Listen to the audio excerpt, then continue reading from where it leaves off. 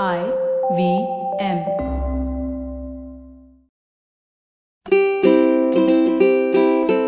Hello and welcome to the Habit Coach podcast. I am Ashdin Doctor, your habit coach, and today we have a very interesting discussion. We're going to be talking about hypnotherapy. We're going to be talking about different esoteric practices and how we can learn to create relationships. Now, this is part 2 of our conversation with Kavyal. If you haven't heard the first one, go listen to the first part and then come and listen to this.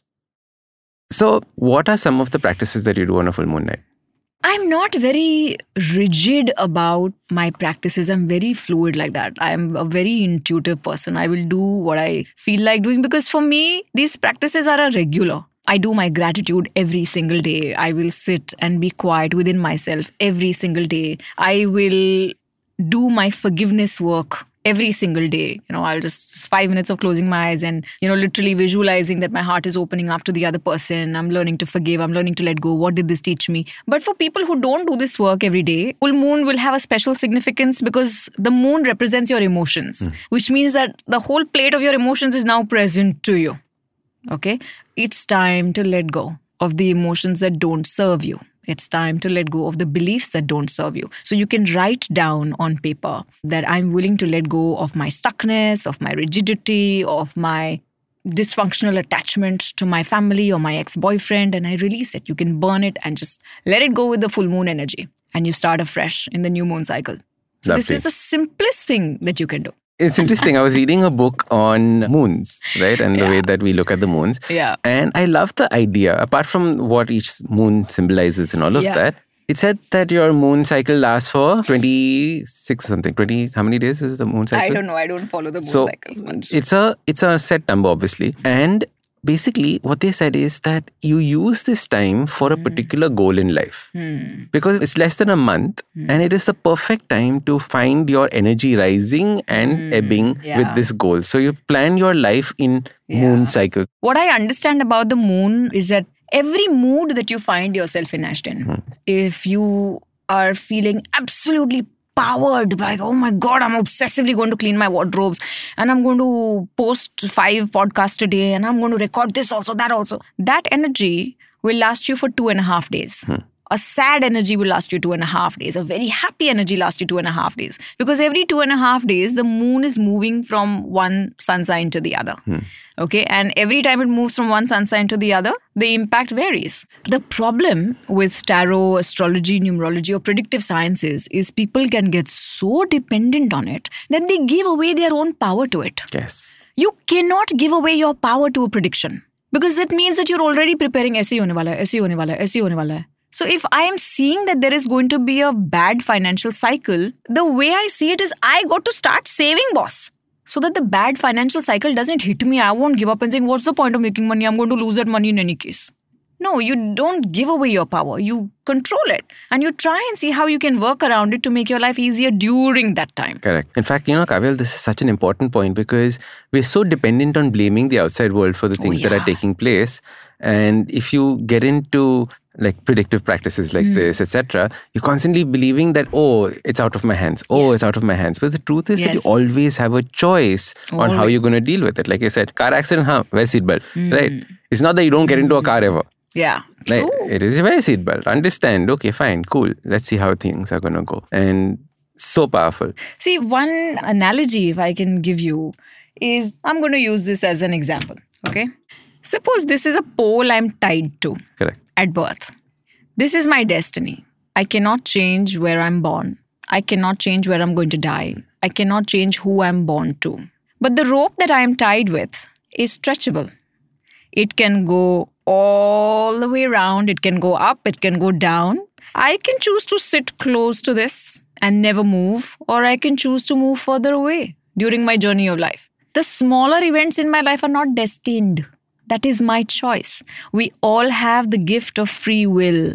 There could be struggle in your life, but suffering is optional. We have to go through the struggle because we chose the struggle. I don't have to suffer it. Okay? So only one part of the destiny is fixed. Everything is your free will and we always have a choice. Even for the people, we've heard this so many times, right? Even if you say you don't have a choice, that's your choice. Not making a choice is your choice. Correct. So that's it. It's like how we say that family are the relationships that you are born with. But however, you can choose the other relationships in your life. How does relationships work in this whole world of hypnotherapy and all the healing that you're doing? Because relationships are a big thing in people's minds right now. Boyfriends, girlfriends, husbands, wives, etc. All these relationships that we're forming. Okay. If you have chronic pain in your hands and legs, you're just popping in painkillers, but nothing that you do is taking the pain away. Even if I take you to the Taj, are you going to be really happy? I take you to Maldives. Are you going to be really happy? No. I take you for a movie. Really happy? That nagging feeling of that pain is going to stay with you. And you just keep wishing that, I hope this went away. I can't sit properly because of this, because of this, because of this. The job of hypnotherapy is to help reduce that pain so that you can be in the present moment in your relationship. What happens is that relationships have a knack. It's almost like your partner is a mirror to the good, bad, ugly of you.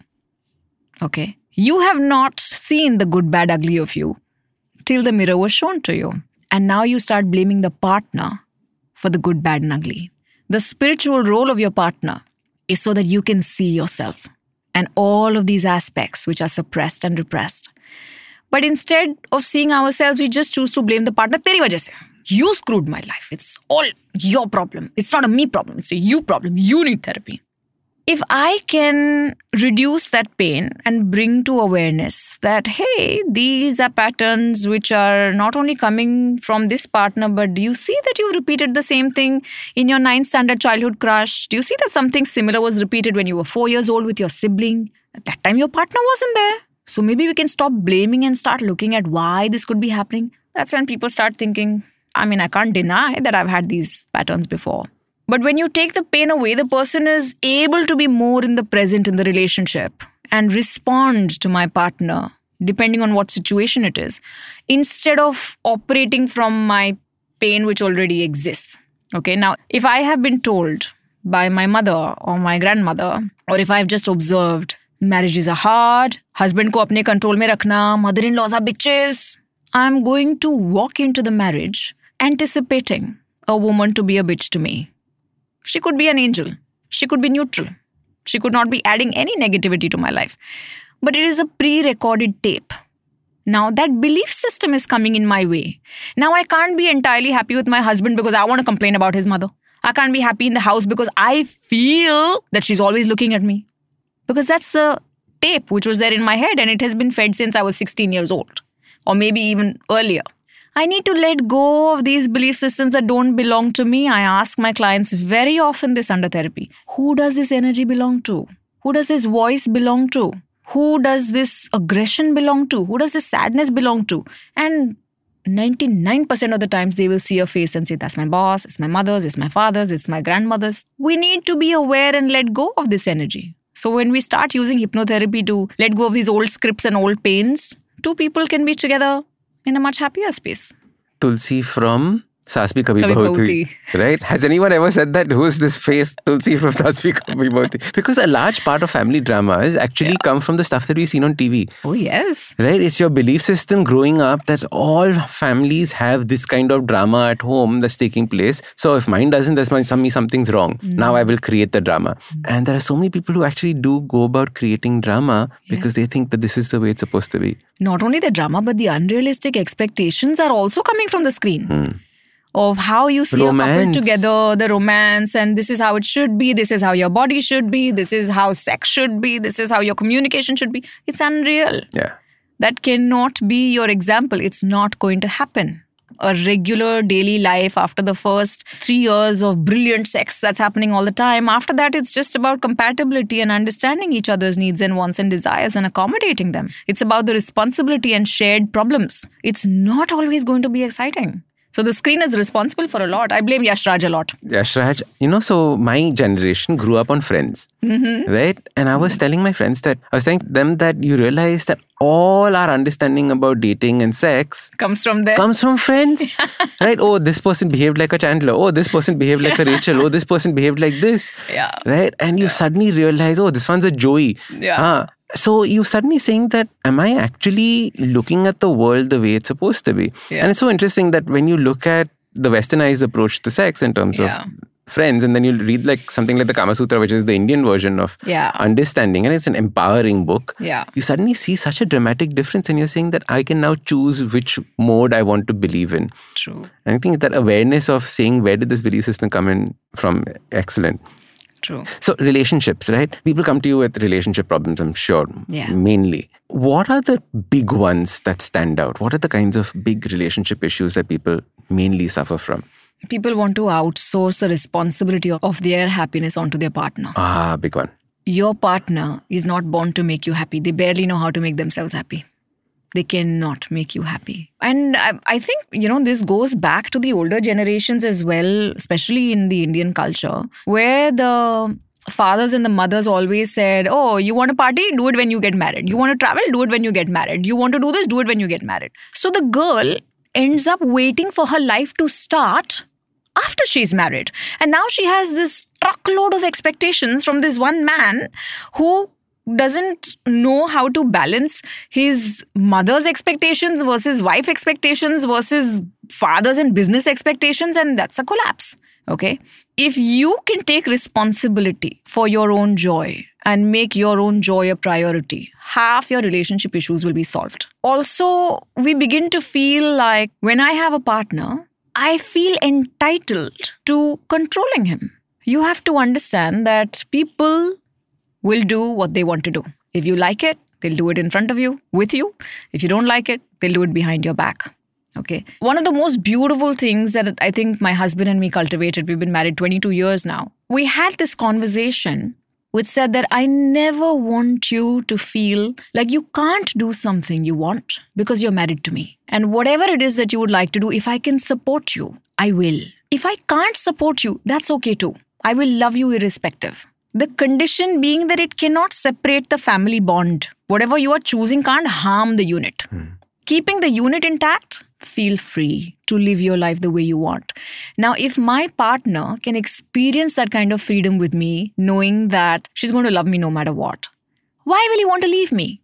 Why would he not want to come and confide in me? And I think that has kept both of us going. We know when to give each other space, when to cuddle up and when to talk and yap and when to just give each other a glass of wine and a chocolate and, be. You don't always have to be together.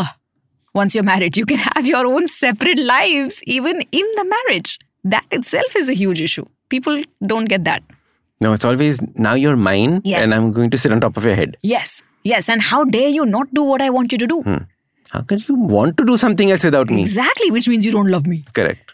Which means you're a bad husband. Look at her husband. Look at my ex-boyfriend. That comparison of the relationships is another killer. It's an absolute killer. And the mobile phone. I mean, the amount of variety that is available, the ease of communication, where earlier if you're actually talking to somebody face to face, it's really hard to just go out there and give a kiss or give a hug and, say, oh, I love you. But it's so easy with your emojis. That's where the flirting starts. That's where the lack of boundaries start. That's where the misunderstandings start. If we value our relationship enough, we will know where to draw the boundaries. People feel scared of drawing boundaries, Ashton. That's a big one. We don't draw boundaries believing that it's going to make somebody angry. And when we don't draw boundaries, the other person walks in with such authority into your life and tries to control you, that the only way you have to protect yourself is by walking out of the relationship. So drawing a boundary is almost an invitation that, darling, I'm drawing a boundary because I want us to be together. It's not like I don't want you, stay away. It keeps expectations in place. It lets the other person know what you're okay with, what you're not okay with. Boundaries are very important. All right, we're going to come back to the podcast after a quick break.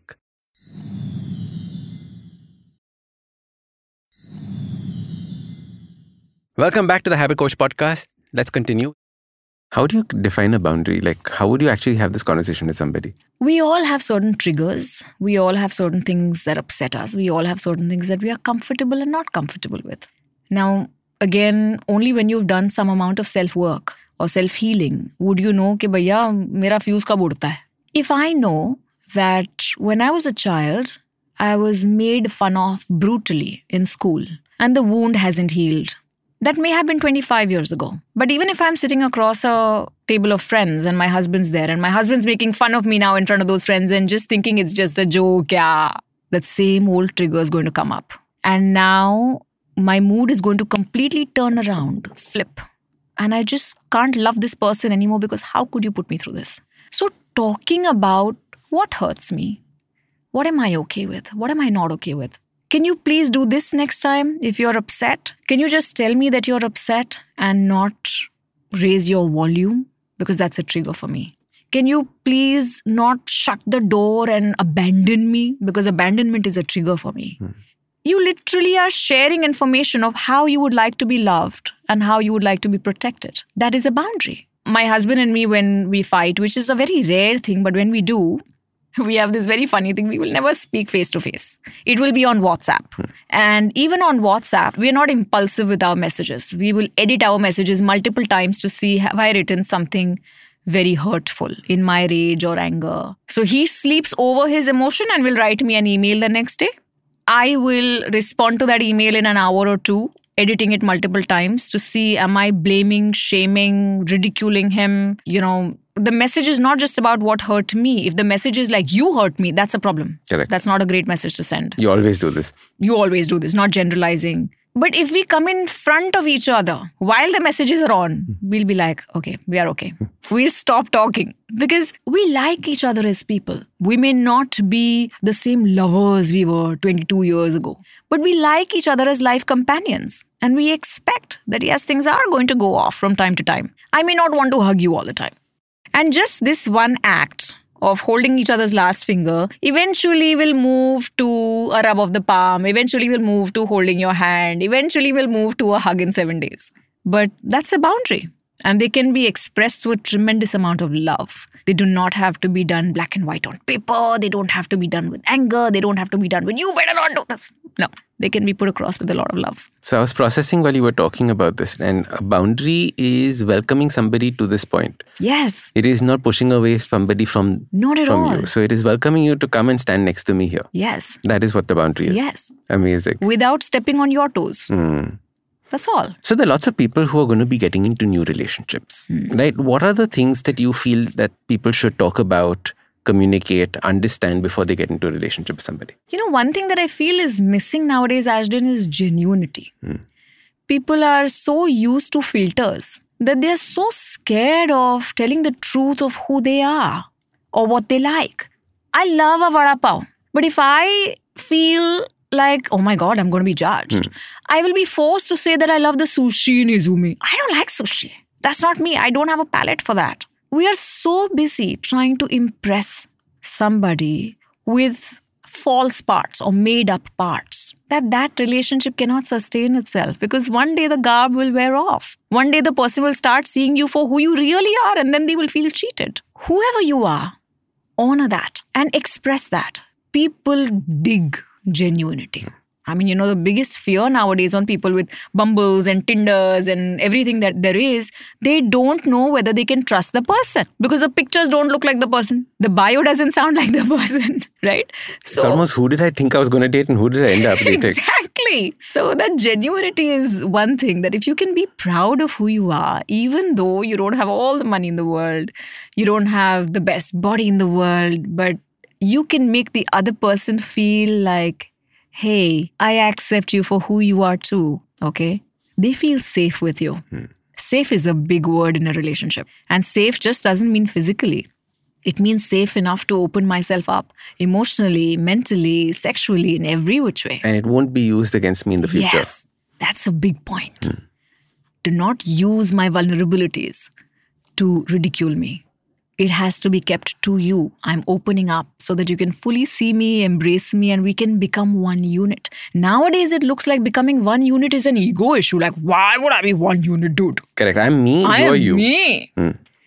That doesn't work in relationships. At least it doesn't work in a long-lasting relationship. You can call me a traditionalist. But every relationship where it feels like, no, that's me. I will never change my surname. I will never change my address. I will never change this. I'll never change that. Then don't marry. If you're not willing to merge, don't. There's no compulsion. Because a great marriage needs two people to merge and forget somewhere that, oh, this was you and this was me. You'll see couples who are 30 years into marriage, 40 years into marriage. They have interchanged habits. They have interchanged personalities. Earlier, one used to be an introvert. Now the other one has become an introvert. Earlier, one used to enjoy vegetarian food. Now the other one has become. It's not compulsion. It's just that energy exchange, which is so positive that you grow together and you like each other's methods. That's merging. Merging is needed. Correct. And I think there is just so much of fear around this concept of merging, losing self. I've seen people who will not survive as marriages because they'll break up. So then why should I invest completely in it? Maybe mine will also go down that route, right? It's so funny that you always think about people getting married. And there was a phrase saying that every person who ever got divorced when they were getting married never thought that they would, right? However, now people are getting married with the thought of them going to be divorced. It is a change that is taking place in society in that context. You know, a lot of our society, unfortunately, comes from the West. Now, in the West, getting an education, moving out at 16, getting married, having children, getting divorced, it's all a life plan. It's a life plan. Marriage and divorce don't go together in one line. It's not supposed to. But if we feel like, oh my God, 70% of the Americans are divorced, what's the big deal? I make my own money, what's the big deal? If my husband was given a choice, and if he was so open to the concept of divorce, maybe at weaker moments, maybe at moments when I was depressed or suicidal, he could have chosen to divorce me. Correct. Somewhere, you should not be giving yourself that choice. I'm not saying stay in an abusive marriage. By all means, get up and leave. But we will have to build a little bit more tolerance, compassion, patience, adjustment to enjoy the blessings of a family.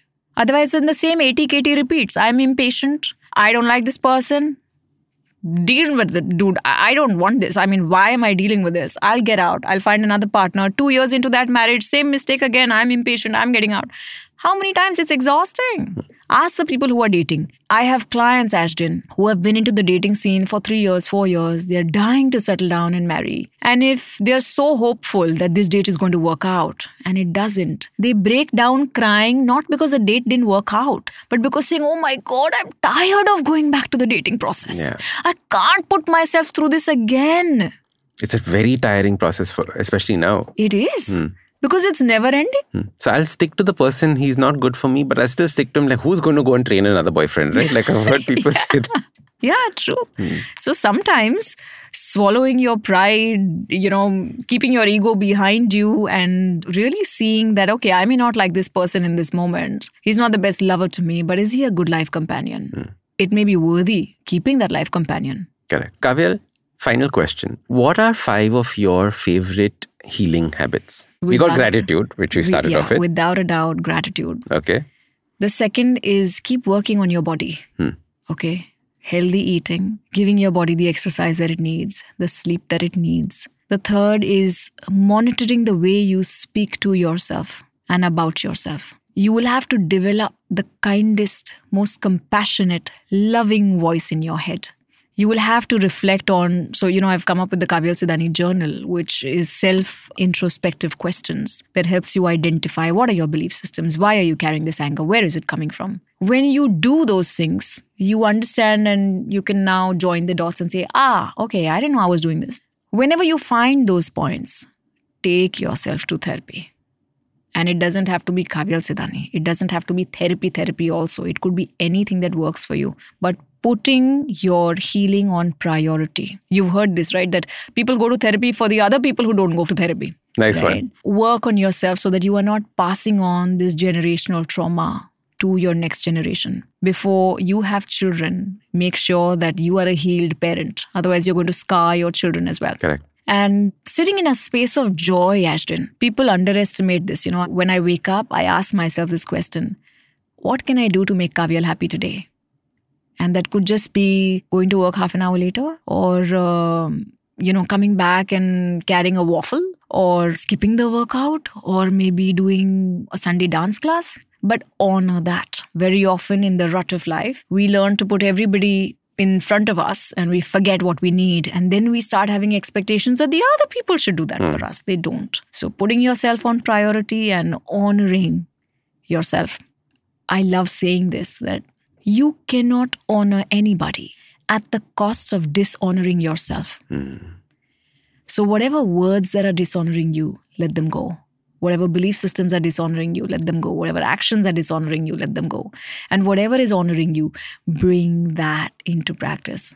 If you can just do that much and then follow up with that one question that this isn't happening to me, this is happening for me, life will never be the same. Amazing. Bring joy. Ask the right questions. And I think asking the right questions is critical. What is the journal that you were talking about? Tell us a little bit about this and tell us where we can get in touch with you, connect and continue this conversation. Oh, the journal is called It's Okay, You Are Safe. And I've curated it to bring across the most meaningful questions that help you identify what is my baggage? How is this affecting my relationships? How is this affecting my health? How can I let this go? And it has these practices which I've spoken to you about on paper. It has EFT at the end. It also has a therapy session. You just scan a barcode. You can access a video where I'm helping you with the therapy. It helps you do inner child work. And you can find it on my Instagram, or you can find it on Amazon. You can find it on Meesho. It's done very, very well so far. And when people are picking up the copies, I realize that there is so much of a need for this. I'm glad the awareness is coming in. Amazing. But that self-work is very important before you get into a relationship or marriage or children. So needed. Very important. Amazing. Kavyal, thank you so much for coming on the podcast and sharing this with me. Absolutely love it. Can't wait to have you on again. Thank you so much. I blabber a lot. I've been blabbering since I was a child. I hope that you get some stuff that you really wanted your viewers and people who listen to you enjoy it. I think everyone's going to find a fascinating conversation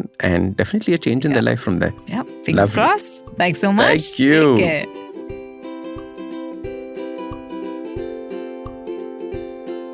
Now, if you like this podcast, don't forget to check out other interesting podcasts on the IVM network. You can listen to us on ivmpodcast.com. You can also follow us on social media. We are IVM Podcast on Twitter and Instagram. If you want to reach out to me, I am at AshdinDoc on Twitter and Instagram. You can also go to my website, awesome180.com. Now, I have just published my first book. It is called Change Your Habits, Change Your Life. Please do check it out on Amazon and wherever else you get your books.